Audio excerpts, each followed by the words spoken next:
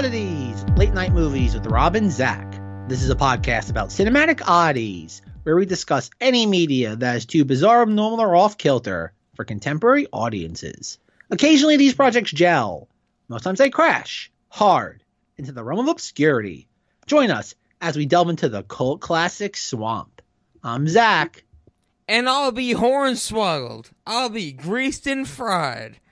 Man, Zach, I have to say, why'd you make me see this movie?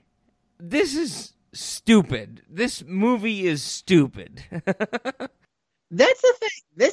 This movie is, I think, the most diplomatic way to put it is probably quaint. I think quaint is a nice way to describe this movie. Am I wrong? Quaint is a good way to put it. I have to say that the only reason I knew about this movie is because my freshman year roommate in college was a big fan of the Chiodos Brothers, the metal band, the new metal band, I probably have to say. And I was like, what the fuck? And it turns out that they took their name from the special effects group of the Chiodo Brothers type of thing. I don't like this movie. I don't love this movie. This movie has nothing going for it other than the special effects. And I'm sorry to say that this early, Zach. Well, okay, Rob. Not to tip our hand too far too early. Oh, but tip your hand. Let's get it over with. Tip your hand. Okay, so may I present my context, not just simply with my history with this movie, but as to why I chose it for Monstober. Oh, please. I would like to tip your hand, because I just did. I would like to understand why you chose this movie for us to discuss, for sure. All right, and probably Rob has not, like, peek behind the curtain, Rob has not heard this, so there's a very good chance he literally, after I say this, interjects with, "Fuck, Zach, really?" Like, as to the impetus why I chose this for Monstober. So what happened was that, as everybody knows, Monstober is not a time of year, it's a state of mind. I think we've made that abundantly clear for 5 years now. And that come like, oh God, much like Monstober being a state of mind, Spirit Halloween is no longer a seasonal retailer. It's just like it lingers in like the shadows around like an abandoned Burlington coat factory or a Pier 1 import, whatever current retailer that's currently going out of business. Spoiler alert, Rob. What you're saying is that you just show up to a lost part of, New York, weird, like, factory space, and you go, oh, that's a Halloween now. Yes, pretty much. Like, it should be said, Rob, that the last operating Sears in New York State is now finally going out of business. Okay. And fun fact, Joe Yazzo, friend of Knights of Vader, told me the reason why that Who will one day do with Signs. Or is that a different Joe? Different Joe. That's a different Joe. That's a different Joe. That's okay, I fucked it up. I'm sorry. Oh, man, Rob, you're letting the people see behind the curtain a little too far now. I've only seen that movie twice, and I want to discuss it so bad. I'm sorry. This is the thing, though, is that I found out the reason why the Sears in the Newburgh Mall has been able to operate as long as it has is because the mall owners are bankrupt and Sears has not been paying rent for the last like decade and a half, which is kind of fantastic when you think about it. But going back is that Spirit Halloween now in our area, well, formerly Rob's area, currently my area, now opens up sometime in mid-August. It used to be Spirit Halloweens wouldn't open until like the last week of September. They get about like a month's worth of business, and then they would close shop by about November 2nd or 3rd, give or take. The only thing they can open up to, for sure. Exactly. Now it pretty much is most Spirit Halloweens try to open by September 1st. A lot of them now are completely operational by around Ben Affleck's birthday, give or take. So obviously, seeing that there was one, if Rob remembers, next to the Red Robin, which was formerly a Pier 1 import. How do they relate to eyebrow threading? Well, I would say even though they're both retail establishments, I have yet to see a Spirit Halloween in a mall. I think they exist. I've just never seen one before. Okay. Fair. Ideally, Rob, there would be one in the former Sears and or JCPenney. I will say, Rob, the JCPenney bite, formerly you, currently me, the parking lot was host to a circus. Like one day I was driving home from work and legit there was a circus in the JCPenney parking lot. Like, and that's not even like when you say circus, do you really mean like vaccination center? I think that's what it actually was. God damn it, Rob! I forgot I told you about that. Hey, I'm trying to be real in my Rob wants to notoriety. be factual. Rob wants to be factual, just in case there's somebody out there with like a journal and like a pen that's like, no. On October of 2021, they clearly stated, Your Honor, that this was a vaccination site per New York State Health Department. We need to be appropriate because we eventually will need like government funding, right? I'm pretty sure at this point we could probably apply for it and get it. It might be fraud 10 years from now, but we'll probably get it. I think it's kind of out of this world, but if we did the right thing and applied the right way, we could get like $10,000 of government funding. It's funny, when this podcast first started, the joke between Rob and I was like, oh, like how much grant money do we need for this? At this point, I'm pretty sure this counts as like student loan forgiveness. Like, I'm pretty sure, like, if I put this, like, in the application for that, it would legit be like, yeah, here's an extra, like, 20 grand student loan forgiveness. That aside, with the current dystopian landscape of retail in upstate New York. Sure. So, like, it's around Ben Affleck's birthday. Rachel and I go into Spirit Halloween. Her by gunpoint, me by sheer just exuberance. And if I may, when you're editing this, I request you insert this clip. It's from the Burns Casino episode of The Simpsons. I think it's season 5, where Mr. Burns becomes like Howard Hughes and becomes a recluse in the casino. And at one point, like, Mr. Burns is talking about making his own version of like Howard Hughes' The Spruce Goose. And at the end of the episode, that you have given me season 5 as a point of context is incredible. Exactly. I'm gonna make it easy for you. And so at the end of the episodes, Mr. Burns like tells Smithers, he's like, Smithers, get in the Spruce Goose. And Smithers is like, well, sir, that's a model. Like, I couldn't possibly fit in there. And Mr. Burns pulls out a revolver out of nowhere, cocks it back, goes, get in. That's essentially what happened getting Rachel into the Spirit Halloween. Not only is it upsetting that you have picked the season and frame on where that is existent, but also the fact that I know that is where that comes from. We are fucked, Zach. You and me are fucked. It's funny how we ended up deciding on this episode was exactly the same thing. It's like, Rob, we're going to talk about Killer Clowns from Outer Space. And Rob's like, I haven't seen that movie in over a decade. As I pull out the revolver and cock it back and be like, it's currently available on Canopy. I'm like, Zach made it right. And I go, well, yeah, he did. You know, that is messed up, bro. So, oh, my beloved plant, how I miss her. Bah! To hell with this! Get my razor, draw a bath, and get these Kleenex boxes off my feet. Certainly, sir. And the jars of urine? Oh, we'll hang on to those. Now, to the plant. We'll take the spruce moose. Hop in. But, sir...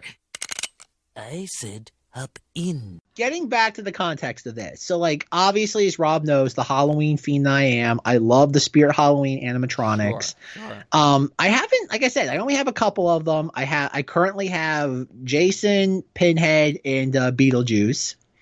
And walking around Spirit Halloween, it's always fun going in there for the first time. Like, it's a lot of fun just seeing what the current decorations are, how much is holdovers from previous years. There's a lot of philosophical questions about entertainment and media that we will get into this episode because this movie is shockingly shallow. That's where I was going with, but please continue. But this is the thing, though. This is your venue. Damn straight. This is the thing, though, is we're walking around Spirit Halloween. They had it's not like it was years past where it was very heavy on licensed character animatronics. Now, like, for the most part, it's about a third licensed, 2/3 just kind of like generic spooky creatures. Mm-hmm. Like, for this year in Spirit Halloween, they have a couple of cool characters. Like, they have oh god, like an animatronic monkey with the symbols that like slams over and over again. And it's like almost like 4 feet tall. Monkey It's neat. Shines? It's cute. Is that a reference to Monkey Shines? And I think it's meant to be more of a reference to the toy itself more than like the movie itself, the Okay, movie okay. specifically. But again, they had some other things too. Like there is weirdly enough, a pumpkin like living creature who like taunts you. Like it's a cool animatronic figure. It's about like $300. It's cool. There's also another character that looks like oh god, the bubonic plague mask, like that weird pointed nose, and like it taunts you because every animatronic taunts you to some degree. But this is the thing that caught my eye. And they have probably about 6 or 7 on display as part of their like setup. One of them was, at the time I didn't know this, but after watching the movie twice, Shorty, the character that has the boxing gloves and literally punches the guy's head off outside the biker club, from Killer Clowns from Outer Space. Okay, I was about to say, what is that from? Yeah. Exactly. Okay. And so I'm looking at this, and it's like they have like a little like placard that had like a little cardboard placard that says Shorty, Killer Clowns from Outer Space, I think $230. And I'm looking at this, I'm like, oh, like that's a really specific like character like to do. Like I'm like, okay. And so like I'm walking around and like there's a shocking amount of Killer Clowns from Outer Space merchandise. Again, keep in mind it's just opened, this store, and it's August, like 2 months before Halloween. Mhm. And so I'm walking around, I'm just like, what is up with all this? I'm like, what's going on? Like this is my entire context with Killer Clowns from Outer Space. You're right. You're saying that the essence of like, why do people care about this? No, not even. We'll get into that in a moment. Okay. This is the thing: Sure. is that prior to August of 2022, my entire context of Killer Clowns from Outer Space was in the year 2000. I remember going to Blockbuster, just like on the precipice of me like getting really into movies. I was only 7, maybe 8 years old. I remember seeing the VHS on the shelf at Blockbuster. And that was it. Like, I remember just seeing the title, Killer Clowns in Outer Space. What was on the VHS? That's I what couldn't I even wanna tell ask you. I couldn't even tell you. I just remember the title. I think that's where I want to come from in the legacy of this movie. Did you see the weird Chiodo brothers like characterization of clowns? It's possible. I have no memory of it. Okay. I do not from 20. That is my entire context with this. Like, this movie, I've been aware of, like, very, very, very passively. Like, I know it more as a title than I had any idea as to what the actual content of the movie was. Well, that brings us to what I want to talk about. I think the most important legacy of this movie is the 2014 to 2016 clown pranks on YouTube. If you remember, Zach, there were people who dressed up as clowns to scare others for 2 years. Yep, I remember that. Okay. Yep, I remember that. It's a thing that happened. I want to talk about that in reference to this movie. And there are so many instances of people, whether or not they were malicious or not, like, built up to the fact of, like, I'm a clown, I scare you. Do you think this movie had some impact on that factor? Well, can I answer your question bluntly? Oh, absolutely. Okay. Probably, most likely, yeah, I can't explain it. Because this is, like I said, I want to jump off what you were just saying. I want to piggyback off of it. Can anybody explain it? Is what I'm. My big point is, that's anybody explain it? This is my thesis about this movie. Sure. I think this movie's popularity, and I cannot put enough quotation marks around this. And I want to say, like, as for my own opinion on this movie, I think this movie is cute enough. I watched it twice. It's the equivalent. And I don't even mean to try to be clever saying this. This is the cinematic equivalent of cotton candy. I think it tastes fine in the moment. Like, it's like, okay, like, this is fine. Like, as long as you don't go, it's like, oh God, this movie is very, very short. I'm just like, yeah, this is fine. Like, I'm not going to remember anything about it, but like, yeah, it's cute. Like people tried, like, you can tell the filmmakers tried. Like, I'm with you. there's, Yeah. and I'm just like, okay, whatever, like, move on. Like, it's nothing to remember. And so this is the thing. So going back to Spirit Halloween. So like I look around, there's a crazy amount of merchandise. And I'm just like, what is happening? Like I don't remember this being a thing. I'm like, where's the popularity from this movie? Like where is it coming from? So like I go on spirithalloween.com like maybe a couple days later, and I'm just browsing because obviously the website, like any retail establishment, has more options than the physical store. And like I'm looking at some of the reviews, and this is some of the reviews for this Shorty Killer Clowns from Outer Space animatronic. Yeah. And I'm not going to lie, this was the impetus as to why I chose this movie for Monstober. I want to interject and say I would have never watched this movie if it was not for Zach. Exactly. Like I said, I wouldn't have watched this movie weren't for the fact that like I was trying to figure out some sort of socio-cultural philosophical mystery that I created. Sure. So I look at this review, and this review on Spirit Halloween for the animatronic figure was like this person was like verified purchaser. Usually most like websites have that now as a filter. And it's like, so like I was browsing my local Spirit Halloween, and I was absolutely astounded that they actually made Shorty from Killer Clowns from Outer Space. And I couldn't resist, considering that he's my favorite character. And I'm looking at this, and I'm like, again, when I was reading this review, I had not seen the movie yet.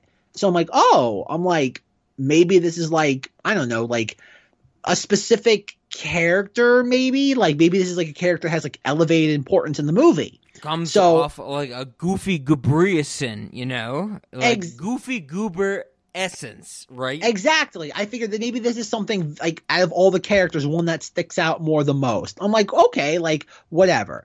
So I was deciding between this movie for Monstober and Trick or Treat, because there's a crazy amount of Trick or Treat also merchandise, considering that that's a movie that came out in 2007, and the studio thought so little of it, it didn't even release it in theaters. It dumped it on like DVD because this Warner Brothers thought it was such a dud. I've watched Trick or Treat a couple times. I will never figure out why people like that movie. It's very just... It's a poor man's version of Creepshow. It's one of those movies that I would love to have LaShawn on for to discuss. Maybe a future Monstober, because maybe he knows something about it I don't. I think you've said it's very much a how do we get here type of horror movie. Exactly. I don't get why. I have seen that movie a couple times. I don't get why it's popular, specifically considering that the studio just dumped it on DVD because they thought it was so bad it wouldn't make any money in the theatrical release. It makes me think of the Mike Flanagan movies that I've watched for Patreon, where I'm like Mike Flanagan is a fucking hack. Like, how did he get here? Type of thing. Mm-hmm. Yeah, it's like I said, the filmmaker himself, I don't blame. I forget what his name is. I think it's Doherty something. He's gone on to do a bunch of like big tentpole stuff. The thing is that Killer Clowns from Outer Space, I'm like, okay, I want to go into this as just kind of clean as possible. So I found the movie on a streaming service. I can't even remember which one it is. It's one of the more disposable ones. It's not even Tubi level. It's sub Tubi. It tells you all you need to know. I was able to watch it on Showtime because I have Showtime through my parents, that type of thing. But Zach is correct that it is available for free with ads on like Pluto. Yes. And that type of thing. So everybody can watch it. Yeah, it's not anything that's hit, which is really weird considering that like the Arrow Blu-ray release of this movie is like out of print now, and it goes for like almost $100, which is insane. Again, can't figure any of like the socio-cultural like surrounding this movie, like just what would you call it? Haze? I cannot figure out. Sure. And so I watched the movie, like throughout the entire movie, I'm like, oh, where's Shorty? Where is this character that the animatronic figure is based off of? And a couple times I'm watching, I'm like, oh, maybe that's him. I'm like, no. And then obviously we get to the moment where like he shows up to the biker bar and he gets the boxing gloves. I'm like, oh, and like that's his entire scene. He has 2 minutes out of this like 85-minute long movie, and yet there's some guy on Spirit Halloween that was so hot and bothered that they made this character that has maybe 4 minutes of screen time throughout the entire film into like an automaton, was like so hot and bothered. Well, and I'm just like, I want to ask you on that level, can you tell, and this is going to sound so fucking racist, can you tell the clowns apart? I thought every clown was the same when I watched this movie. That's like there are about like 3 or 4 different clowns that are like our main clowns, and the rest of them are just kind of like, let's swap out the accessories and they'll be quote I don't different. even think that hard. I think every clown looks the same. But that's like, I don't disagree with you, because as I was watching this movie, I'm like, oh, is that Shorty? And I'm like, no. And then like once I saw I him don't with the even know what boxing you're gloves, I saying by figured- Shorty. Shorty was not a thing to me. That's what I mean. If it weren't for the stupid animatronic that I've looked at like 5 times now by going to and from Spirit Halloweens, I wouldn't know either. The only reason why I know it's this specific character is because the stupid decoration has boxing gloves. Yeah. And there's only one scene in the entire film where one of these clowns has boxing gloves, and that's the biker bar scene. Absolutely. I'm so lost on terms of just declination at this point that I don't think there is any who is who type of thing. I mean, I have to say this as well because of we have one character who is a cop. Dave, I think, is his character. Guy McFace. Going back to an antiquated term, Guy McFace. You just said what I think, Guy McFace. I don't understand how he is relative to anybody else. Like, this movie is Guy McFace the movie. Nobody. Every character is Guy McFace, except for the crotchety old man policeman. Well, Mooney, yes, Mooney, because he is so racist and so against just literally anybody being other than him. Like, there is a scene, and please correct me if I'm wrong, Zach. There is a scene where he says, I swear to God, if anybody is not white, I will fuck them in the face. Like, that happens. And he goes to the fact where he's like, I see you, and you're different than me. I'm going to fuck you in the face. And I'm like, oh my God, how did this movie get away with being this racist? Oh my God, that's insane. It's not a wrong assertion, but like, it's insane. Dude, he is so angry about I know. just being I different. love him. That type Is of it thing. wrong? That's probably the most I've related to a character in the movie I've seen this entire year. Like, is that? But dude, it's not the thing. It's not that he's angry about like different races. Where he's not angry about black He people. wants to fuck anybody in the face that's not him. Dude, there is somebody who shows on screen who's a woman, and he goes, "You are not a man. I need to kill you," type of thing. Like, it is detrimentally obtrusive. He hates everyone that is not him. I know, it's I great. think- yes. Yeah, well, it is It's kind of amusing. great and is kind of fucking terrible. Like, we need to talk about the fact that he is, and this probably gets at the fact of the detrimental figure of this movie. Everybody says, like, there's clowns killing these people. There's like a clown, here are these dead bodies. They give him every single piece of evidence that should ever be needed to do something as a police officer. And he goes, I don't believe you. I fucking don't believe you. And it's fucking horrible. He is one of the worst characters in filmmaking ever. And I get the fact that the Chiodo brothers are doing this for a purpose, but it is fucking hilarious. Mooney is so bad as a character. Like, that's one of the things I wanted to talk to you in this movie, is that it's only for the first half of the movie when Mooney is a character, because he eventually does die in a great way, as per puppetry. But before that, He literally gets, much like he wants to fuck people in the face, he gets a hand up the butt. oh, he gets a hand to the butt and he gets played like a puppet, literally. But Hell yeah. before that, everything anybody says to him, he disagrees with. That is insane to me. Like, oh my god, like that is insane, right? He ends up dying because he tries to put a giant clown in jail. And the Indeed giant clown takes his fucking handcuffs off and he goes, "Oh, yeah, you think you're a magician?" Or whatever the fuck he says. Dude, this guy deserves to die at the end of the film. Yeah. Like I said, Mooney, but again, every time Mooney, like the second time I watched this, every time Mooney showed up on screen, I looked at the TV. Which is something I can't say for most other parts of this movie. Like, what do you mean by that? Well, the thing is that, like, Mooney is at least an amusing character. Like, he is a spotlight stealer. And so, like, every single time, like, I would see the actor on screen, or you'd start to hear his voice, it got my attention. Okay. To me, he is more, like, I appreciate the creative ingenuity that went into this movie. Like, you have to admit, like, the craftsmanship, just everything that the filmmakers put into this, you have to admire it on a level of like, okay, like you can tell they tried. All the creatives involved when it came to designing things tried. But like, to me, Mooney was more entertaining than the actual clowns themselves. So that's why he always got my attention. He was purposely created to be such a dynamic, antagonistic character, because the whole idea of Mooney is that he is just angry against the fact of the movie. Is that what you're saying you enjoyed?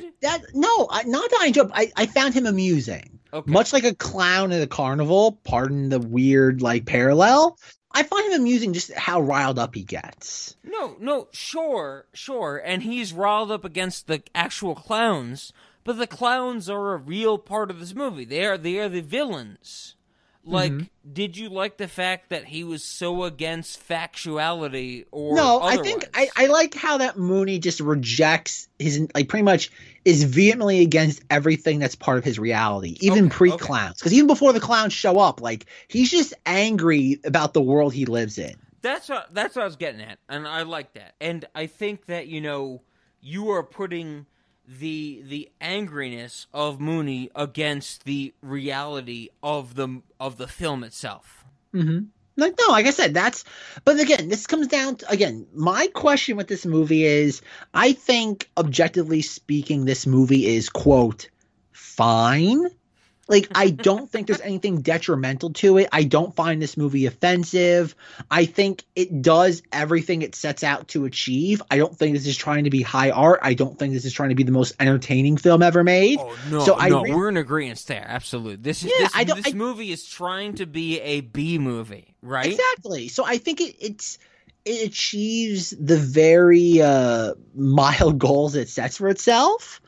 The thing I don't get, Rob, and this goes back to Spirit Halloween, and this even like, oh God, like the peek behind the curtain, some of the like weird like B-level Insta hoes I follow on Instagram who like horror stuff, like what oh God, I do not know what you mean by Insta hoes, because I have an Instagram and a Twitter, and I only follow Rob, you have an Instagram? Like, yeah, I do, and I only follow. Can I slide into them DMs? You can. I will not follow you because I can only I slide follow. Into the DMs? No, you DMs? cannot, because I only follow Deal or No Deal models. That's all I do. Okay. and Howie Mandel. No, I don't follow Howie Mandel because he is an asshole. If anything, Howie Mandel should learn how to talk Bobby's World to follow me. That type of thing. Oh my Jesus! Oh my God! Yeah, that's a hot take. That's a hot take for people who are 20 years older than us. Rob, could you even do the Bobby's World voice if your life depended on it? Don't I have to talk like a little girl like this? Like, what is Bobby's World? No, I can't. It's higher pitched than that. It's much higher pitched. It's very higher pitched. It's one of the most incredible voices. but I don't follow Howie Mandel. I don't follow Bobby's World. I follow every woman I don't that follow has Bobby's ever... World.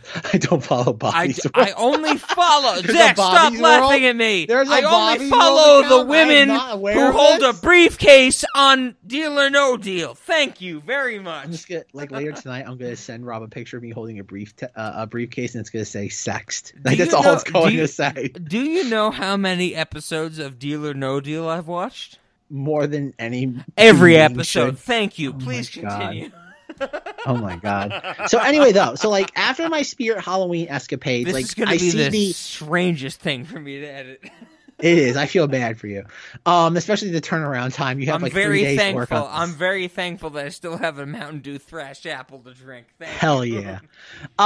The thing is that like beyond Spirit Halloween, even like looking on Instagram or like some of like my horror aficionado Insta hoes that I follow, like they're posting stuff about this. I'm just like, what am I missing? Much like, oh God, what was his name? James Woods from Final Fantasy. I'm like, where is the proof that this is actually popular?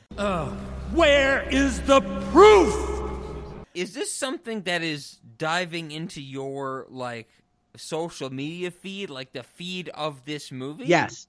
Not the movie itself, but the merchandise from this movie. Okay. That's Like I said- fucking insane.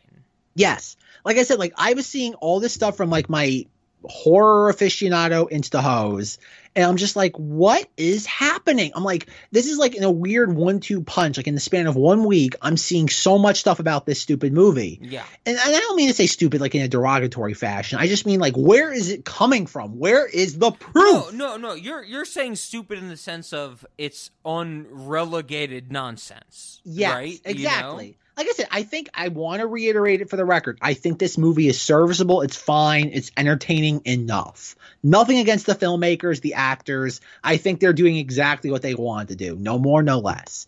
And so, like, I'm doing research into this even further. And I'm just like, what? Like, where did the popularity of this thing come from? Sure. So I dug even deeper. I drilled down. And like you type it into Google, and the first like 40 search results are like Killer Clowns from Outer Space video game just announced. And I'm like, what do you mean just announced? Like one of these like weird development hell video games? It was announced like fucking 4 months ago.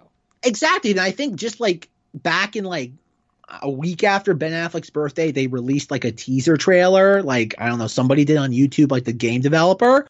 This is like a 3-in-1 punch where I'm just like, where is this movie coming from? Like, why is the cultural zeitgeist so enamored with this in a passive way? But they're not. That's a thing. Okay, yeah, I think that's what you're getting to. I'm sorry. I'm getting I'll let you there. land. I'm sorry. I'll let you land. Thank you. So in my like for every Cinemati's recording, I do some research, and part of my research is trying to delve into what the current landscape of just people think of a movie we're talking about. Just getting that feeling of like what are people looking at. So I just did a blatant Killer Clowns from Outer Space YouTube search. So I type it in, it comes up, and oh God, I would say probably half, if not 3/4 of the search results on YouTube are people taking videos of the merchandise at Spirit Halloween. And I'm just like, who does this? Considering that, like, oh God, like Spirit Halloweens now are not hard to come by. I remember when the very first time I ever went to a Spirit Halloween, weirdly enough, was 20 years ago. I remember in October 2002, where I lived in Newport Richey, Florida, a Spirit Halloween opened in Holiday, Florida, which was, I think, like a former, like, oh God, like a furniture store. So they had a lot of room. And I'll never forget it. No. I realistically, this was like a life-altering experience for me because like I'd never seen anything to this capacity. I was just turned 10 years old. It was mind-blowing. It really kind of set the template for the rest of my life, so to speak. And so I remember that. And so like you go back, again, 20 years later, I look at all this and I'm like, this is not – Spirit Halloweens are not unique anymore. They're not. Like, and I don't mean that, like, again, I love this time of the year. I love Spirit Halloween. I love that they're a thing. But I'm like, the idea of taking videos to, quote, document the merchandise, it's insane. Like, it's genuinely insane. It's like documenting the Christmas display at Target. It's like, they're like, Why? Like, there's no shortage of information on this. And so, but this is the thing that convinced me, and this goes back to it's been a while now since we've brought this up, but it's kind of a passive reoccurring theme with me, in that just fake internet traffic. So as I was doing my Killer Clowns from Outer Space research for the last couple weeks, I was realizing that like half of the videos on YouTube regarding this movie were people just videotaping Spirit Halloween. And yet you would, because with YouTube, it tells you how many days since the video was uploaded. Mm-hmm. So I counted, and I'm not making this up, at least 8 videos that were released within the last 4 days. And every single one of them had a view count in the ballpark of anywhere from 9 to 40,000 views. So are you saying that, we get the scene in this movie of, one of the clowns acting like a figurehead type of thing, like a Indian cigar salesman type of thing, like doing the motions? That's now become one of the motions for people to visit and reflect on for this movie. I don't even know that much. I in all honesty, I have not, in all the research I did, both social media, YouTube, and whatnot. Okay. I didn't see, that's the thing. I have not seen anybody reflecting anything specifically from this movie. It's as if the people consuming this Killer Clowns from Outer Space content, I'm not even sure if that's the right word, I don't think have watched the movie. Well, that is something I wanted to ask you about, and gets into one of the big points I wanted to stress about this, is that I think, and want to get your opinion on, there was a huge resurgence of this movie on the clown pranks of 2016. Do you think that the people that are turning 23 this year and they're buying hundreds of dollars of merchandise for this movie, are they buying it subconsciously for that reason? That's my question. That's the thing where I am, kind of concerned or questioning about this essence, I guess I should say. And 2014 is when it started. 2014, there was, no loss of just people dressing up as clowns and standing in a menacing way. And that's all there is to say. This continued until 2015, and then 2016 is when it actually occurred that a group of people dressed up in clown costumes fucking, hurt a person. Like in Florida, in Orange County, South Orange County, there was a group of people dressed up in clown costumes that, literally hurt a person. So I don't think there's a lot to gain from this clown epidemic that we're talking about. I don't think Killer Clowns from Outer Space, this movie, had a big pressure on this. I think it was a part of it, but I also think that there was a bigger part due to John Wayne Gacy, right? Like serial killers. I would not have pegged that. I have okay. Can I answer your question with another question? Oh, absolutely, because there's no answer. Absolutely. And if your answer is clowny clown, we need to talk about that more. Okay. There's 3 things that influence the clown pranks of the early 90s, and it's John Wayne Gacy, and it's clowny clown, and it's clowny clown. Good old Crichton Glover. I never would have felt so strong about Mr. Farr, which, Zach, I don't know if you know, the Chiodo brothers, they designed the dead cat in Ruben and Ed. Really? They did, yes. So we have that much of an interest in the clown pranks of the 1990s. Interesting. I did not know that. How about that? This is the thing, but this is my original thesis regarding all this. And that, like I said, there's anywhere from 8 to 40,000 views on these Spirit Halloween walkthrough videos that you can drive 15 minutes and find a spot, Spirit Halloween. They're not hard to come by. And this goes back to a thesis I've posed for a while now on Cinemodities.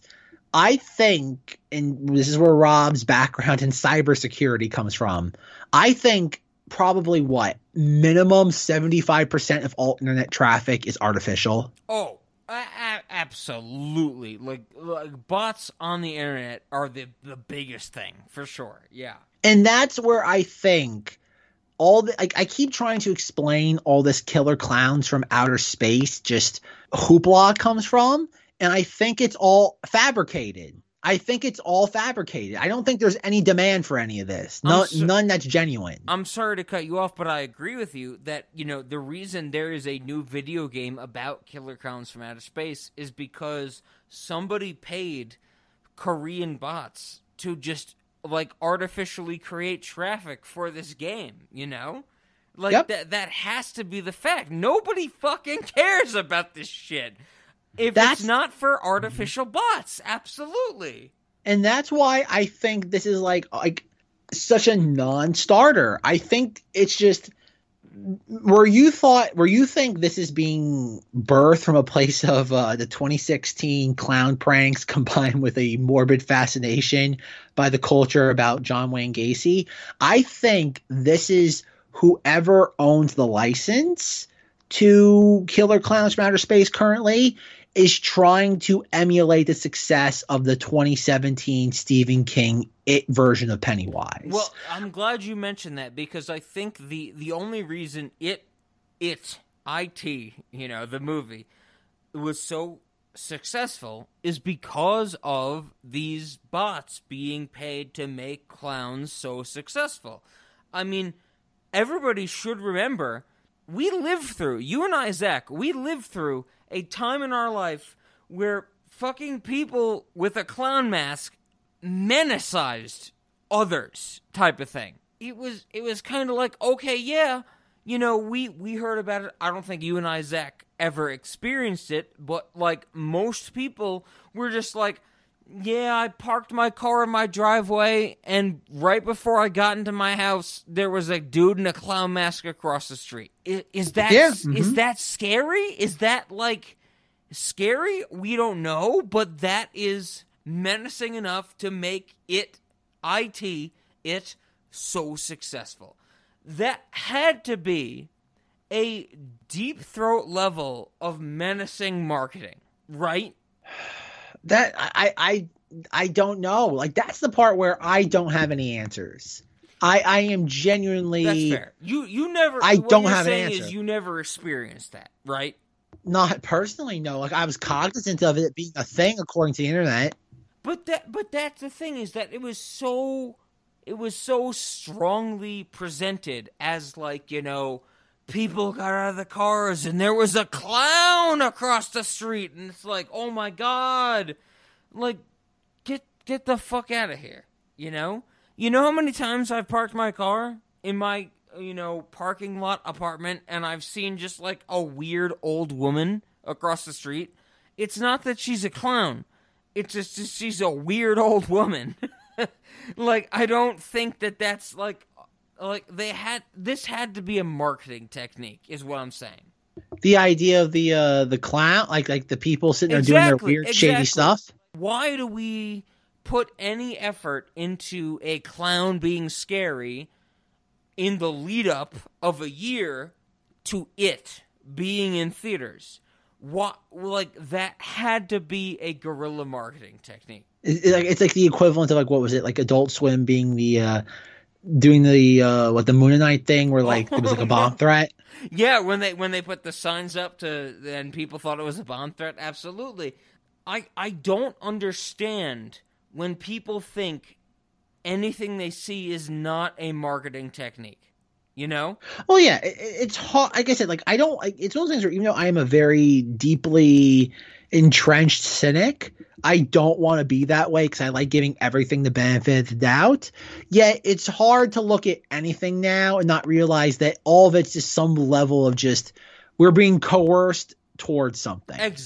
That's what I'm saying. Exactly. Is that I don't care if something happens to me. I think it's a fucking, marketing technique.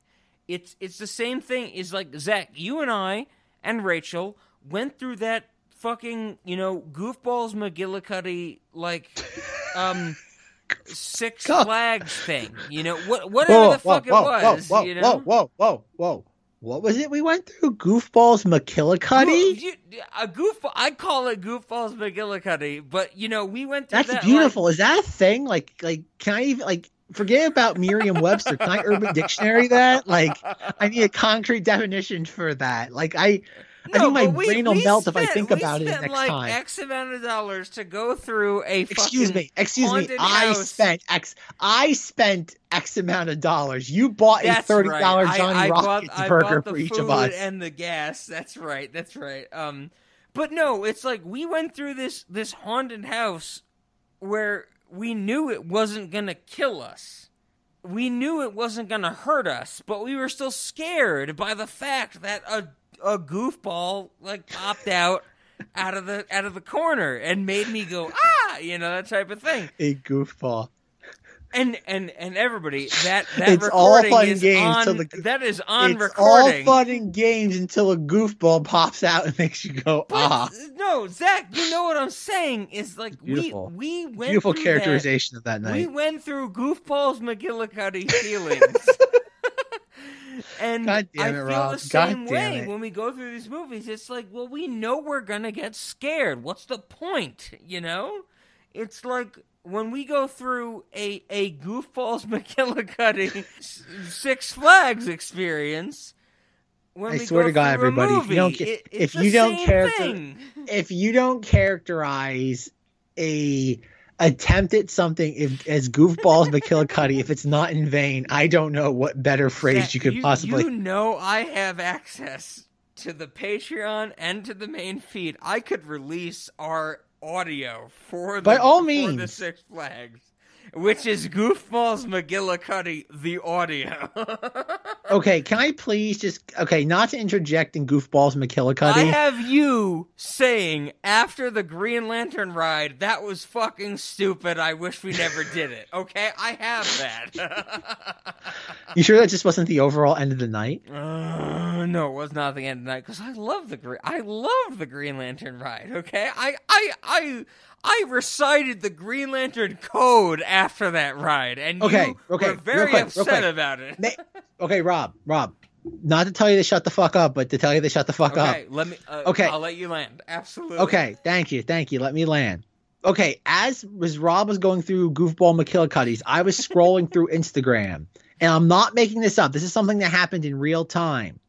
I'm scrolling through, and a T-shirt vendor that I follow called Cavity Colors, I'm not making this up, posted within the last 24 hours, quote, drop some clown emoji if Keller Clowns is one of your favorite movies too. We just restocked this absolutely stunning Invasion tee by generic artists, plus our classic cotton candy cocoon pink tie-dye tees.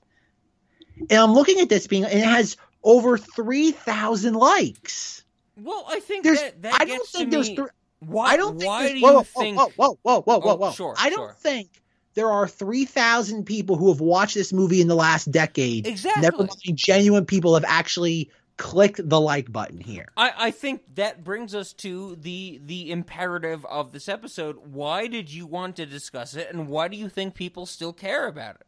I think this is the one of the most important things. I don't think people even know this movie exists, yet there is some weird clandestine cabal out there of rights holders for this franchise. Why? That is trying. I don't know. Why do you think? I think someone's trying to make a mountain out of a molehill. I think somebody thinks, oh, clowns are popular.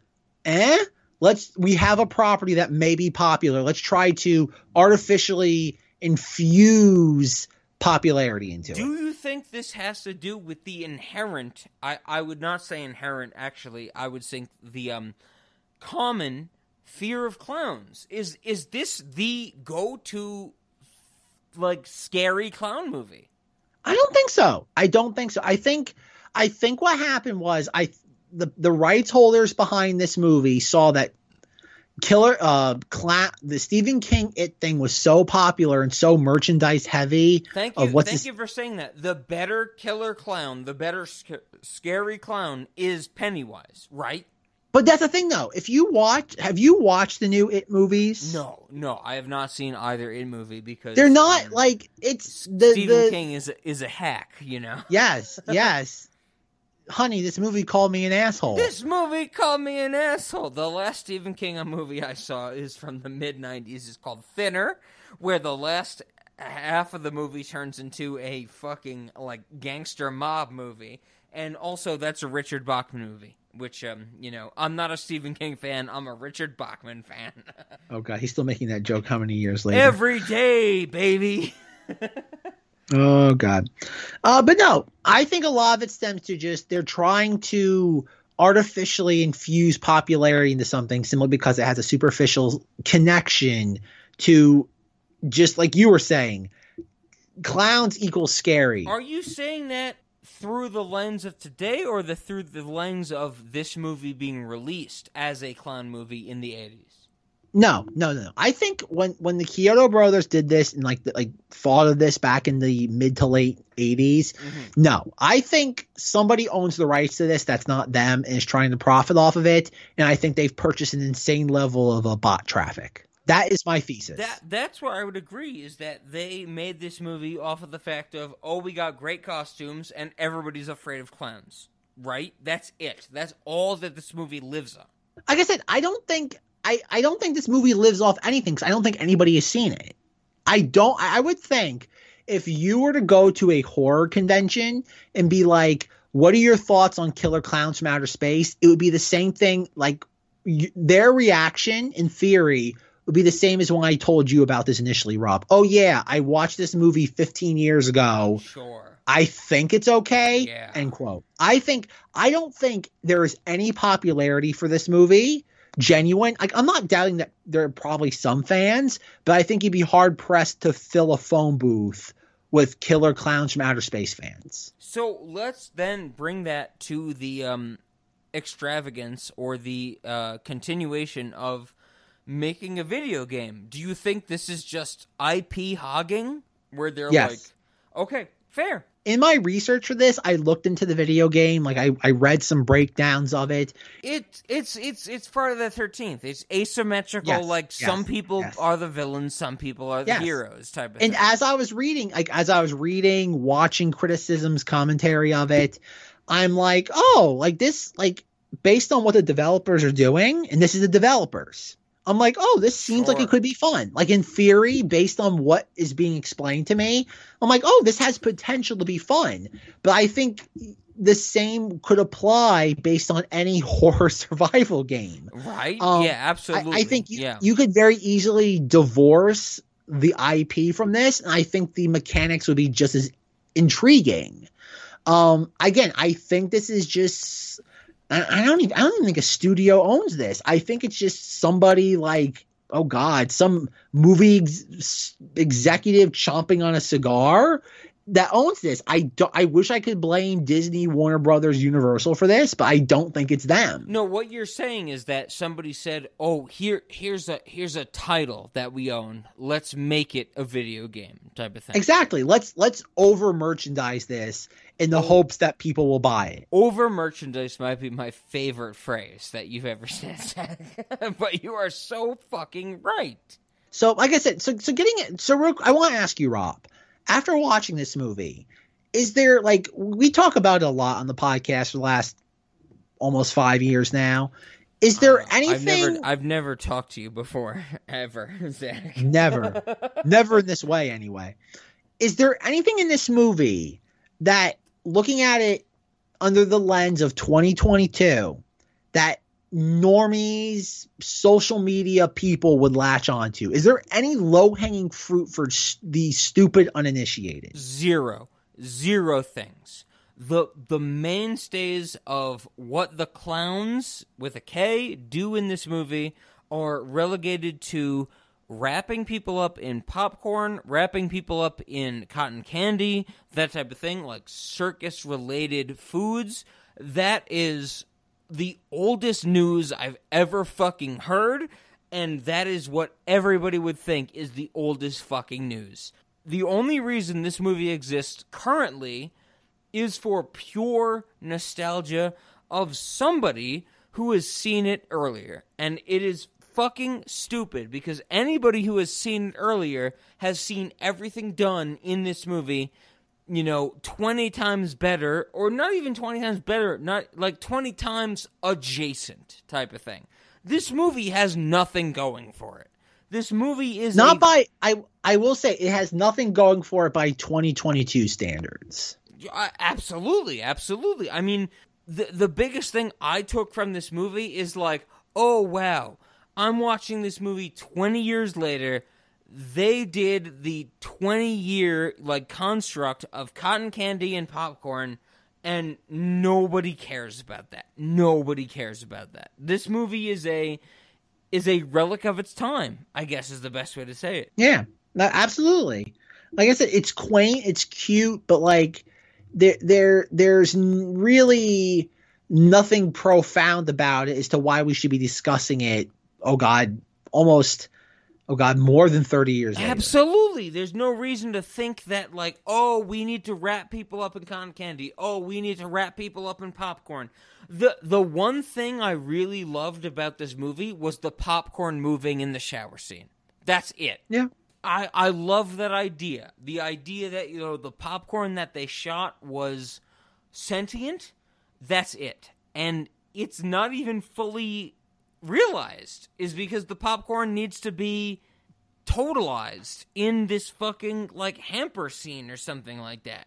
I would have loved more if the popcorn was like spiders, but it wasn't, and that is a detriment to me. Yeah, like I said, I guess we should talk more about the movie itself, but the movie is so shallow that it's hard to delve into it with any substance. I mean, exactly. What is there to talk about other than the costumes? And the costumes aren't even that great. They're not articulate, which is one of my biggest problems with this, is that the Chiodo brothers, they put so much effort, from all my research, they put so much effort into these costumes, and the costumes can't even move their fucking lips.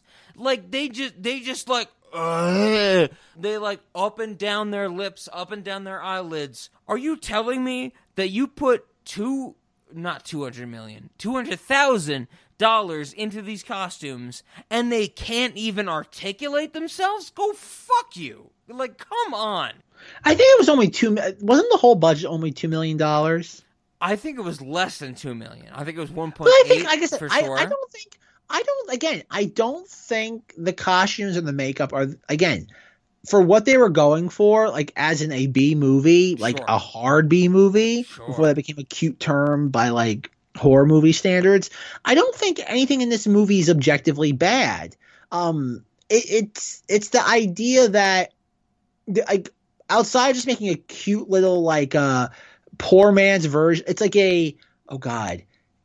an intellectually vacuous version of Invasion of the Body Snatchers. But what is the point of doing that without articulation? I mean, when we get a long, extended scene of a clown trying to, for lack of a better term, seduce a little girl, get her over to his guys. I know, I'm sorry, it's not seduce. I'm sorry, okay. But the biggest articulation we get in that scene is the top lip moves a little bit. That's not beneficial to the story. I mean, I know they're relying a lot on the momentum and the feeling that we get in that scene, but shouldn't our puppets be more articulate? I don't think that's what the Chiodo brothers were going for. I think they were again, this is meant to be a goofy romp. That's where I don't forsake them. I think they did exactly what they wanted to. They wanted to make a goofy, fun movie based on all the research I did about the idea of space aliens being, quote, killer clowns. And I think at that level, the movie succeeds at what it's going at. Because even this is the point to one specific scene in general. I think for the most part, the movie is clever enough like again, clever for what it's going for. Because there's a sequence toward the around 2/3 of the way through where we have this random just teenage jock character driving down like a road, and we have this clown that is driving an invisible car, and he runs this dude off the road. And as I watched that scene both times, I'm like, okay, this is even though it's very janky of a scene, like the seams are very clearly showing, I think it's a creative enough bit.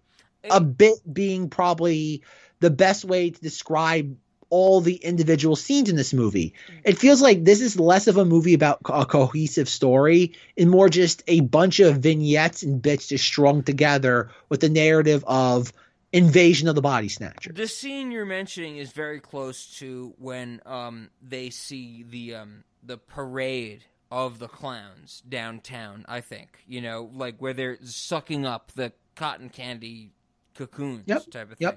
I am okay with that. It's everything before where they are just like, you know, not to mention, you know, the little girl scene that I mentioned, but also the scene where they show up and he's like, pizza.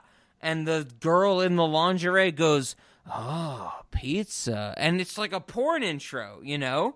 And it doesn't work because there's no articulation on the puppet to make it seem like a porn intro. But I think that's my problem, is that there is a distinctual difference between the articulation that is necessary to, you know, suck up people into their cotton candy cocoons, and the difference between them saying, like, oh, we are cocoon makers, and this is just our town now, type of thing. That's one where I will give the movie some credit because I think it's meant to be very implicit. Again, this is Invasion of the... Again, it's the Jimmy C thing of, like, whether it be Titanic, where they point to the dry erase board and they're like, Invasion of the Body Snatchers plus clowns. Yeah, aliens with a dollar sign, absolutely. Yes, aliens with a dollar sign. Exactly. And like I said, I don't blame the movie. I blame this non-existent fan base for the movie. That's the thing. Fair. That's fair. Okay. Like, whereas, to give a nice example, I think I've mentioned this countless times now on the podcast, and that with Evil Dead 2. Evil Dead, the franchise, is no longer a B-movie franchise. It's A tier. And my turning point for that was, I remember in high school, there is the Vanessa Hudgens movie where Vanessa Hudgens, I think the movie's called Band Slam, in that Vanessa Hudgens is supposed to be like the weird, quirky girl. I think it's Aubrey Plaza, but I know where you're going. Yeah, it's poor man's Aubrey Plaza. Look, you know what, Rob? I'm not even gonna make a joke there. You're absolutely right. In this movie, Band Slam, you have your titular dude character who's like, kind of like a nerd, and he's not sure of himself, and by the end of the film, that he's completely like confident in who he is. But like Vanessa Hudgens is severely miscast, and like she's supposed to be like the nerdy like outcast, which makes no sense considering that Vanessa Hudgens looks like Vanessa Hudgens. Which is why I think it's Aubrey Plaza, but please continue. Yes, like Aubrey, when this movie came out in 2009, Aubrey Plaza probably would have been a better casting choice. The point being is that like in that movie in 2009, she's like, she invites this like quirky nerdy dude. She's like, you should come to a midnight screening with me of Evil Dead 2. And at that point, I'm just like, no. Evil Dead is no longer an underground franchise. Yeah. But the thing is that like, whereas like obviously ever since Army of Darkness, which has been the most mainstream release of that franchise, there's quite you can point a horrible movie. Absolutely, I hate that. Whatever. Movie. I'm not going to argue that. Okay. The point being that's is fine. that We're not going to argue that now. Absolutely. The point being is that since Army of Darkness has come out, you can point to numerous times in that franchise's lifespan, or you can say, this is where the fan base has organically grown. And that's when we're even like, think of all the books that Bruce Campbell has penned.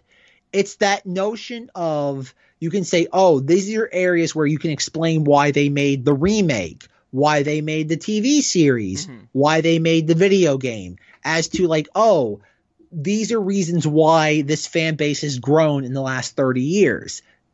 You cannot do that with Killer Clowns from Outer Space. Absolutely. The fact that, like, think about it. Horror movies are some of the easiest properties to exploit into oblivion. Good Lord, there's been more Chucky movies than I can count. Leprechaun, Hellraiser, just the list of horror franchises, Puppet Master.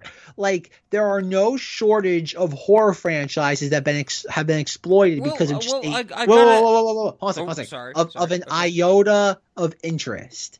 Yet, Killer Clowns from Outer Space has had nothing since that sole film in the late 1980s. Well, my question would be, why do you think clowns are so relegated to this kind of backdraft or backspace of, the only clowns that exist in horror are It, Pennywise, of course, and that might be it, that pun aside, that type of thing. Why are clowns so relegated to the back half of horror? I don't think it's clowns. I think it's the idea that just like we live in a culture now where clowns have become a meme. And that goes back to the point you were even making about the 2016 just clown, what do you want to call it, epidemic of just people doing things for like misplaced chasing clout. I think that's ideas. Like, think about it. Clowns were birthed as to be entertainers. And because culture for the last 15 years has made them out to be a scary thing, and it's bent so far now where we're to a notion of just clowns are foremost a scary thing, and them being funny is like the deep perverted version of them. Sure. It's like an inverse of what clowns have been for the majority of their existence. Obviously, the origin of clowns going back to King's jesters from hundreds of years ago. Okay, that might answer the question that I was going to ask. Is that clowns are so medieval almost that they don't deserve or earn a space in our modern era type of thing. Not that they don't. I think there might be I think outdated might be the better term, but you tell me. Yeah. No, that's fair. That's fair. What do you think the modern era of a jester is? Do you think it is a comedian? Pete Davidson. Pete Davidson. Zach, that's fucking hilarious. Hell yeah. You said that faster than I could ask the fucking question. That is hilarious. But to get at that ideal, is the jester version of clowns the SNL, the sitcom of today type of thing? I know you said Pete Davidson, but I would also say Andy Samberg. Somebody whose livelihood is based on just cracking a basic joke to make sure they get the next $1 million paycheck type of thing. I guess just is somebody who, I guess a jester is just whoever, like somebody who tells the powers that be. What it is? Ignore what I just said. You know who the current contemporary jesters are? It's Colbert, Kimmel, and Fallon. That's it. You took the words right out of my mouth because I don't think jesters are relevant anymore. People who make jokes are not relevant anymore. People need to make jokes relevant to the constant, thought of the day. And I know Ben and I really hate this. We talk about this a lot on Patreon. Everybody, go check it out. Patreon.com/Cinemodities. Ben and I have a super big problem with the fact of people who use Donald Trump as a punchline. That's kind of the thing. The punchline today is politicians and those jokes. And I think that's what you're getting at. Yes, politics, but I think it's the idea that, like, whether it be SNL or Colbert or Kimmel, they go out there and they go out knowing, regardless of whatever joke they make, it's not going to be provocative. Yeah. They know it's not going to be provocative. It's designed to satisfy one specific niche of the audience and no more, no less. Alrighty, Rob. So going back to Killer Clowns from Outer Space, is there anything that you objectively want to point to that you liked? Oh, sure. I'm glad you brought us back to it. I would very much like to point out the acting of the lead character, whose name I unfortunately do not have written down, or if I have written down, it is not, in my notes appropriately. Near the end, his scene of saying, "Another door, another door, another door." Steph, another door! I can't take this anymore! Come on, open the door! Another door! Come on, Mike! Another door! Another door! Hurry! Debbie, come on! That is fucking hilarious. And speaking of that, I have to bring up, I absolutely hate, the ending where, Dave the cop survives as well as the two ice cream people. I think that is a cop-out. I think that they all should have died. No, I completely agree. I will say that the two ice cream brothers, them surviving seems a little hollow, but Sure. Cop McFace Man, I kind of, even though narratively speaking, he should die based on just the extent of the explosion of the circus spacecraft. Oh, sure. I do like him surviving. I know Rob and I differ on that. I like him surviving. I don't want him to survive solely for the fact that I think that there is a decent subjective narrative, like I said, in terms of him dying to let the world survive. Like, the sacrifice should be pertinent, and it's not pertinent. It's almost vacuous. Oh, it is vacuous because of him surviving. But that's the whole movie, though, Rob. If you look at the movie at large, I'm willing to forgive Cop McFace living. The two ice cream guys who really have nothing, who really aren't in the film outside of the very beginning, and then show up toward the beginning of the third act. That I get, because You're right I have about to, that, yeah. I have to say, much like how one of Rob's favorite cinematic tropes is, "Let me consume this and I will gain your power." One of mine is, I love it when cars have slight accidents and they explode. The ice cream truck being thrown around by Clownzilla is just beautiful. When Clownzilla picks it up and throws it, and it just obliterates into fire and debris. I'm like, hell yeah! One of the I'm best scenes in the movie, that. Clownzilla, played by Steven Chiodo, the director of the film. Yeah, Clownzilla is great. Watching him just smack around this toy ice cream truck. I'm like, that's I dig it, man. Those are the moments where I'm like, I am vibing with this movie. I could totally get behind when the faux clown car lands itself at the end of the movie outside of the big spaceship scene. If it was just the cop, one of our main character cops, fine, whatever. Good guy gets the good day at the end. The fact that the two ice cream guys come out and go, "Ha ha! We had sex with clown girls! Woo!"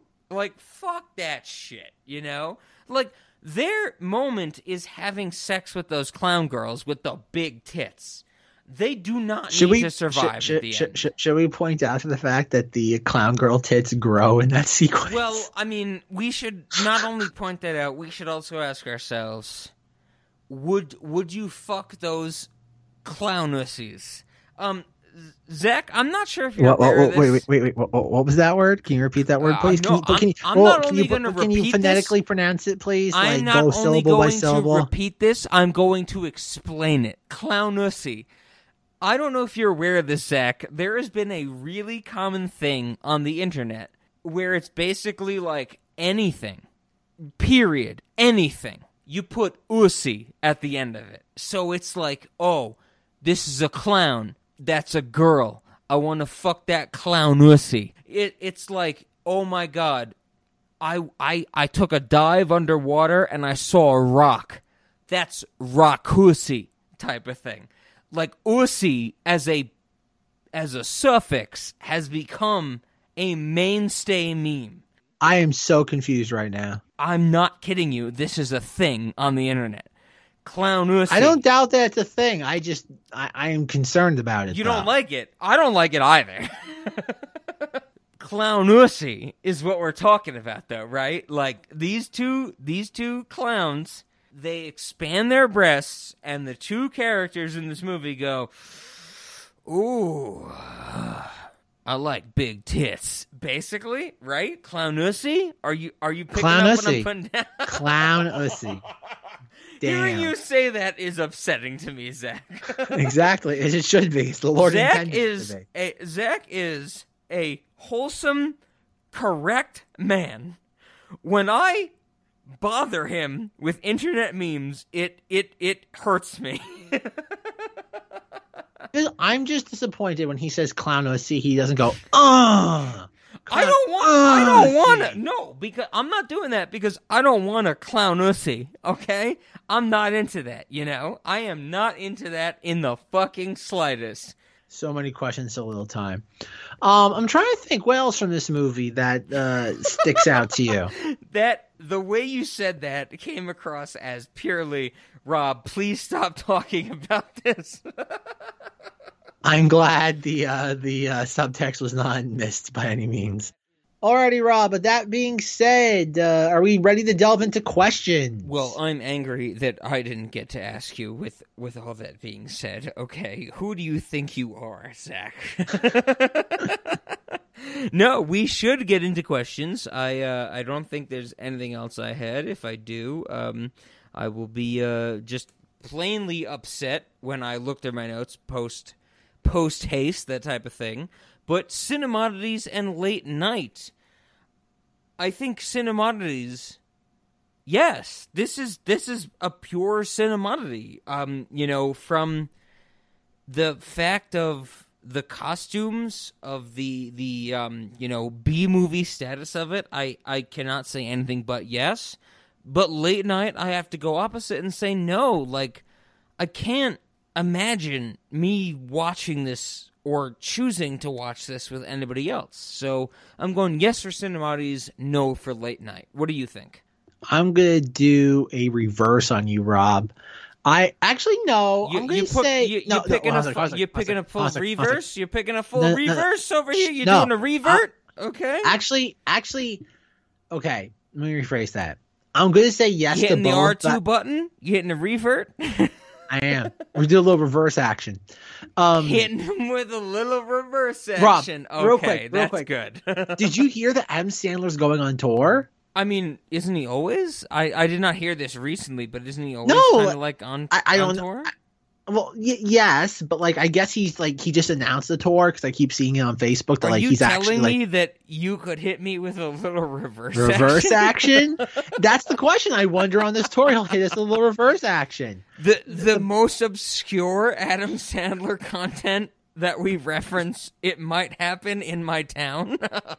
Maybe. Hit him with a little reverse I will action. say, okay, I want to say yes to Late Night movie because I do think this would be fun. I don't think it'd be fun, but I think it'd be, you would get a rise out of someone that is subjected to watching this. That's my question though. Who are you going to show this to? Like, it's a lower tier Late Night movie. I'm not saying, we've been doing this for what? This is the 5th Monstober now. I'm not going to lie. This is lower tier Late Night movie. Okay. The point is that I could you envision myself showing this to people. For sure. Okay. But I will say, as for Cinemodity, what I want to do is I have a very specific scenario in my mind. Will you please indulge me? No. Can I say no? Can I say no when we end the episode so it's easier for me to edit? Rob, we still have snacks, so we both know the answer. It is to that. so fucking crazy that there is like the snack spreadsheet is so fucking off the wall at this point. Like I have not kept up, as astute listeners will notice. You know, Zach had a rough time last year. Rob had a rough time this year. The snack spreadsheet ain't in good shape. Correction. Zach had a rough 2020, not 2021, Rob. Get it straight. Oh, okay, that's right. Well, so we had one good year between our both bad years. Absolutely. Okay. Either way, the snack spreadsheet is not in good looks, I have to say. So I will have to catch up on this eventually, but I guess you are correct, Zach. Please give us everything that, our spreadsheet needs, I guess. Okay. For Cinemati status, what I want my answer to be is we post a poll that says, should Killer Clowns from Outer Space be a Cinemati's film? And due to bot traffic, it's an overwhelming yes. That's what I want my answer to be for Cinemati status. Okay, I find this hilarious because you're calling the bot outcome. Yes. So, Rob, snack. Okay, yeah, let's get to snacks. So I would like to first off, sandwich in a plastic bag. It's what the security guard at the very end of the movie, before the clowns, in a fantastic joke, a bunch of clowns get out of a small car, because that's what this movie is about. The security guard pulls out just a sandwich in a plastic bag. I would love that. If you want to order a sandwich, we give it to them in a plastic bag. What do you think? Yeah, sounds good. Okay. The other thing I have to say is the Killer Clowns as dog catchers in the restaurant, because at the start of this movie we get a good shot of it's PETA appropriate, I should say. It's a loose net thrown over a dog for comedic effect. If we have anybody in the restaurant who brings in a dog, a service dog, a cat, a service cat, anything like that, we just have the Killer Clowns as those who capture them, because we shouldn't have animals allowed in our restaurant, right? May I say that I'm not, when I say this, I don't mean service animals. Like, there are some people out there that actually do need service animals, like obviously the blind people.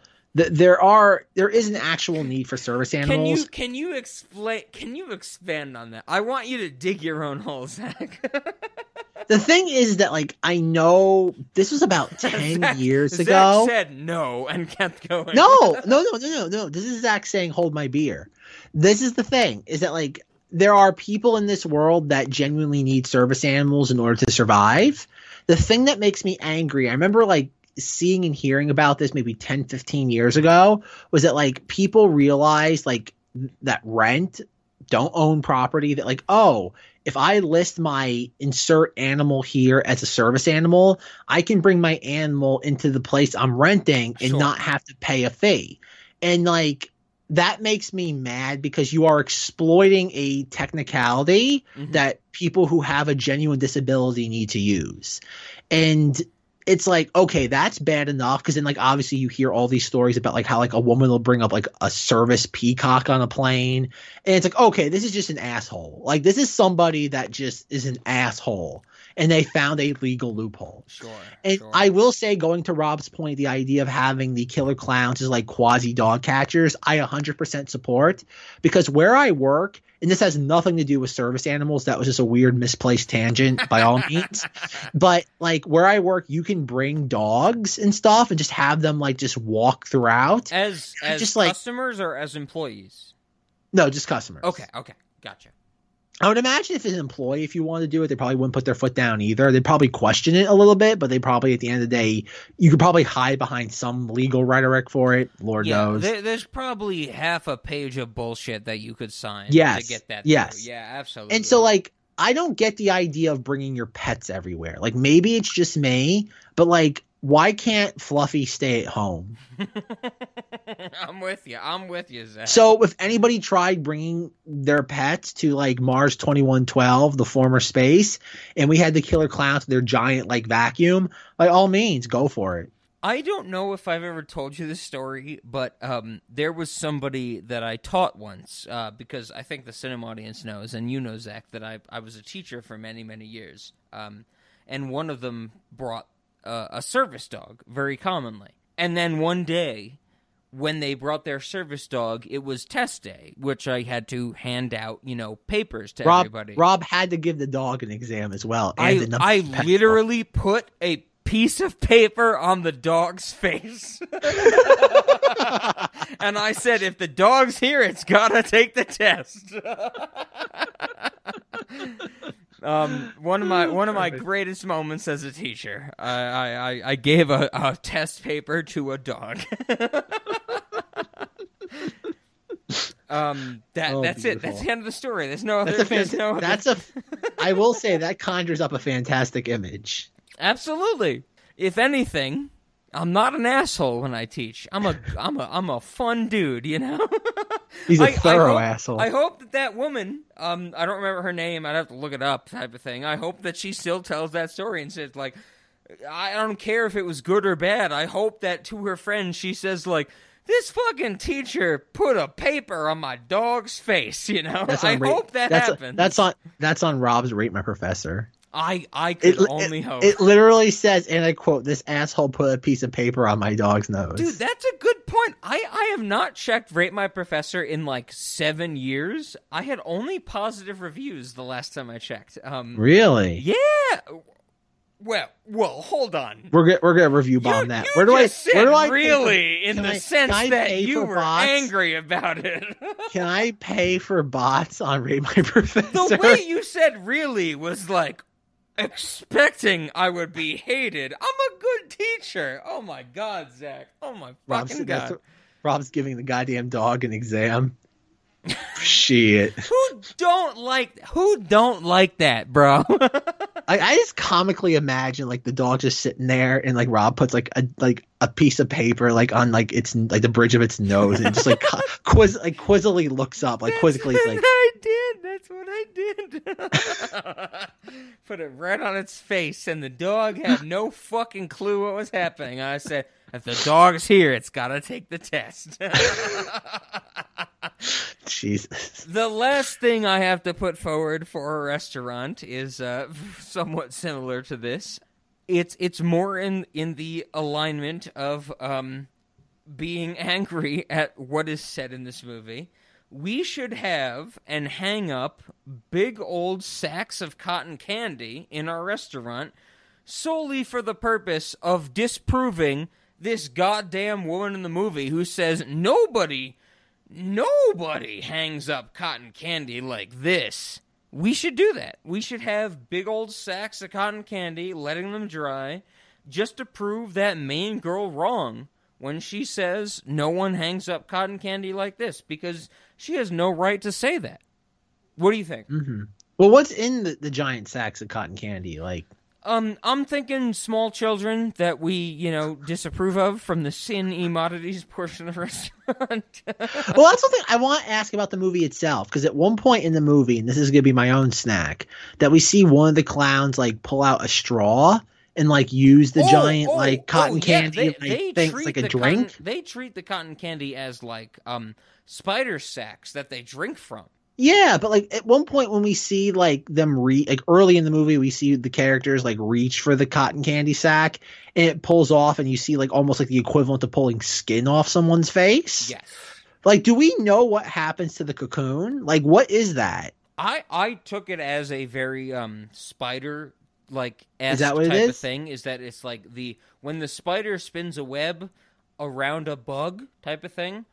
It starts to decompose, and they just drink the goo from it. Oh, okay. That's how I believe. So once you're in the cotton candy cocoon, like that's it. Like you're done.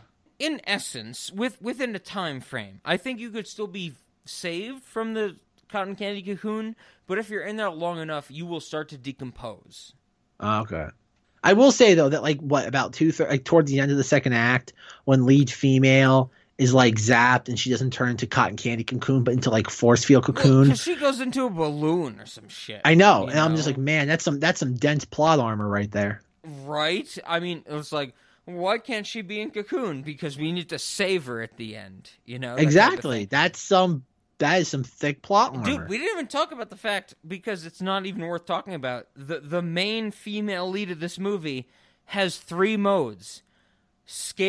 Two modes: scared or in the shower.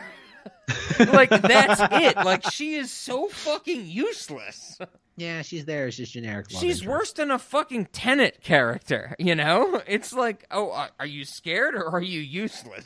Are you science lady, military lady, or tall lady? Exactly. She's not even that. She's scared or useless. She's lower than Tenet. Hosek, can I get a mulligan on that, please? Oh, please, because it needs to be clarified. You know, what's your favorite female? Yes. From Tenet. Are you science lady, military lady, or Elizabeth Debicki? Dude, it is still the craziest thing to me that when I meet people, like, for the first time, and for some reason, like, Christopher Nolan will come up, and I'll be like, well, what was your favorite woman in Tenet? And they'll go, what? And I'll be like, there's only 4 women in a 2.5-hour movie. And they'll be like, I've never thought about it that way. And I'm like, how can you not think about it that way? This movie is misogynistic as fuck. I still like the fact you have like John David Washington that's like 5'10", and you cast like Elizabeth Debicki who's like 7'11", and it's just like why? Dude, not why? Only the fact of their height difference, the fact that John David Washington is in Denzel Jr. fucking 85% of the movie, and the tall lady is in 15% of the movie. That is insane to me. And it's like, okay, can you explain what you liked about tall lady? And it's like, she was tall. I mean, I like the part where she put suntan lotion on the side of the boat. I like the part where she was, you know, misogynistically being blackmailed about an art piece. Like, that's it. It's Christopher Nolan. Dude, I cannot wait to see Oppenheimer just for the fact that he's going to be like, here's a lady. That's it. You know what Oppenheimer did when he was alive? He had sex with a lady once. 3% of the movie. Fuck you. You know, that type of thing. It's fucking insane to me. Christopher Nolan has no regard for females, and it's fucking insane to me. Oh, Nolan. All right, so going to my snack for Killer Clowns. Yes, I'm going to keep it simple. 2 words. Silly straws. Oh, are you thinking silly straws just for, you know, restaurant status? Like if somebody gets a drink, they get a silly straw? Yeah, silly straws. Nothing, no more, no less. Silly straws. Okay. I drank when I was a kid. I drank out of silly straws a good bit. I loved silly straws when I was like 6 years old. Speaking of silly straws, do you remember, and I don't think it's exclusive to this, but this is what my memory comes from. It was for the Disney Tarzan movie. Like McDonald's had like collector straws, and like it had the head of like Tarzan, I don't know, like the Rosie O'Donnell monkey and like a couple of the other characters. And like when like liquid or something passed through it, somehow it had a sensor and it would like make a noise like based off like the character from the movie. I think we should have those straws as well. Like it's your head, my head, some random characters from like different cinematics. So you're movies. talking Robin Zach silly straws is what you're saying? Yes. Okay. And like a couple of them from like, and then like some other ones are from like characters from like movies we've done, like Vox Lux. It's a Natalie Portman one, and it's like are you retarded? Your eye does that thing sometimes. Like, dude, the world just kind of passes you over. I was about to say, are you retarded? Do you want to use the silly straw? Dude, I did not. I don't think I know I used silly straws when I was younger. I don't think I had any like movie specific silly straws, but you saying a Rosie O'Donnell monkey silly straw. That's a real thing. That's not an embellishment. No, but we need to recall the fact that when Tarzan, the movie, was coming out, they asked Chris Rock to play one of the monkeys. Yes. That character, that exact character. And he said, you can go fuck yourself if you think I'm going to play a monkey. And Rosie O'Donnell post on the bus with my sister playing a mentally handicapped person was like, yeah, I'll play a monkey. Dude, I think 3 of our listeners will understand what we're talking about, and it's fucking hilarious. Oh my god! How does Rosie O'Donnell go, Rob? I mean, like, what do you want from me? Oh my god. 19... Is Rosie O'Donnell still alive? Yeah, isn't she still on The View? Rob, she's been on The View in like 15 years. Are you serious? I mean, I honestly thought she was on The View still. Rob, like the only people on The View still are like Maud Behar and like Whoopi Goldberg. Dude, we're living the dream over here on Cinemodities. Oh my god. All right, Rob. So how are we gonna end this week's episode of Cinemodities? I don't even have an idea. I think the only way to end this episode is the Killer Clowns by the Dickies, the theme intro in reverse, because it's so fucking good. It explains the movie, right? You know. Let's play that in reverse. And I think we should keep it going, Zach. Even though we've actually been keeping up with good things, next week we're going to discuss a thing, right? Yes. Well, no. Next week is Goosebumps. Next week is Goosebumps. We actually have... Well, see, Zach, here's the thing. I could shit the bed and just not edit that episode, you know? Even though it's pretty short, I think we did like 2 hours on Goosebumps. I could give up and not edit that episode. So we should say, even though the turnaround for that has been well in advance of what you've been doing the last couple of weeks, you could still completely shit the bed. I mean, I don't know if I want to bring myself. Rob's like, it's possible. Revisit. I've shot the bed for less. Maybe next week is our Men in Black 2 episode. Oh no! The Or Men in maybe Black it's 2 Jordan. episode. I have not edited. Or the maybe Men in it's Black 2 Jordan Peele episode. Twilight Zone. Maybe it's that. Maybe it's the lost episode of Ben and I discussing Night at the Museum. Who knows? You know? Maybe it's the lost episode of the 4-hour cut of the Chappelle Show discussion. Maybe everybody should just pay for us to listen to Patreon, because that's the only thing I'm consistent with these days.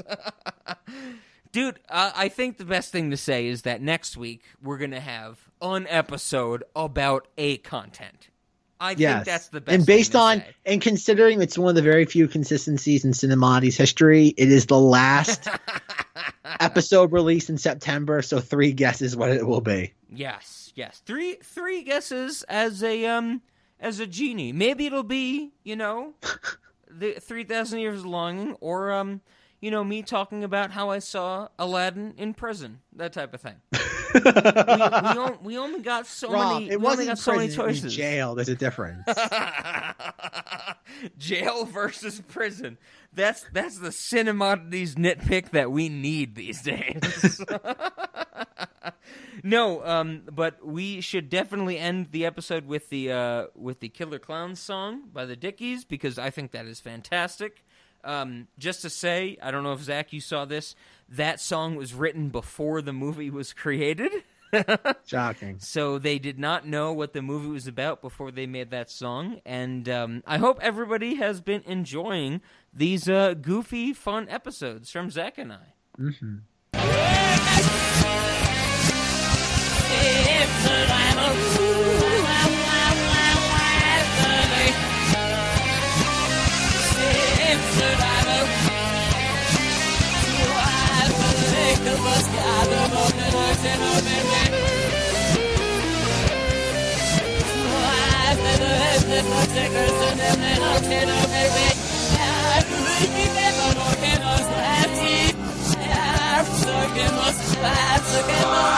Yeah.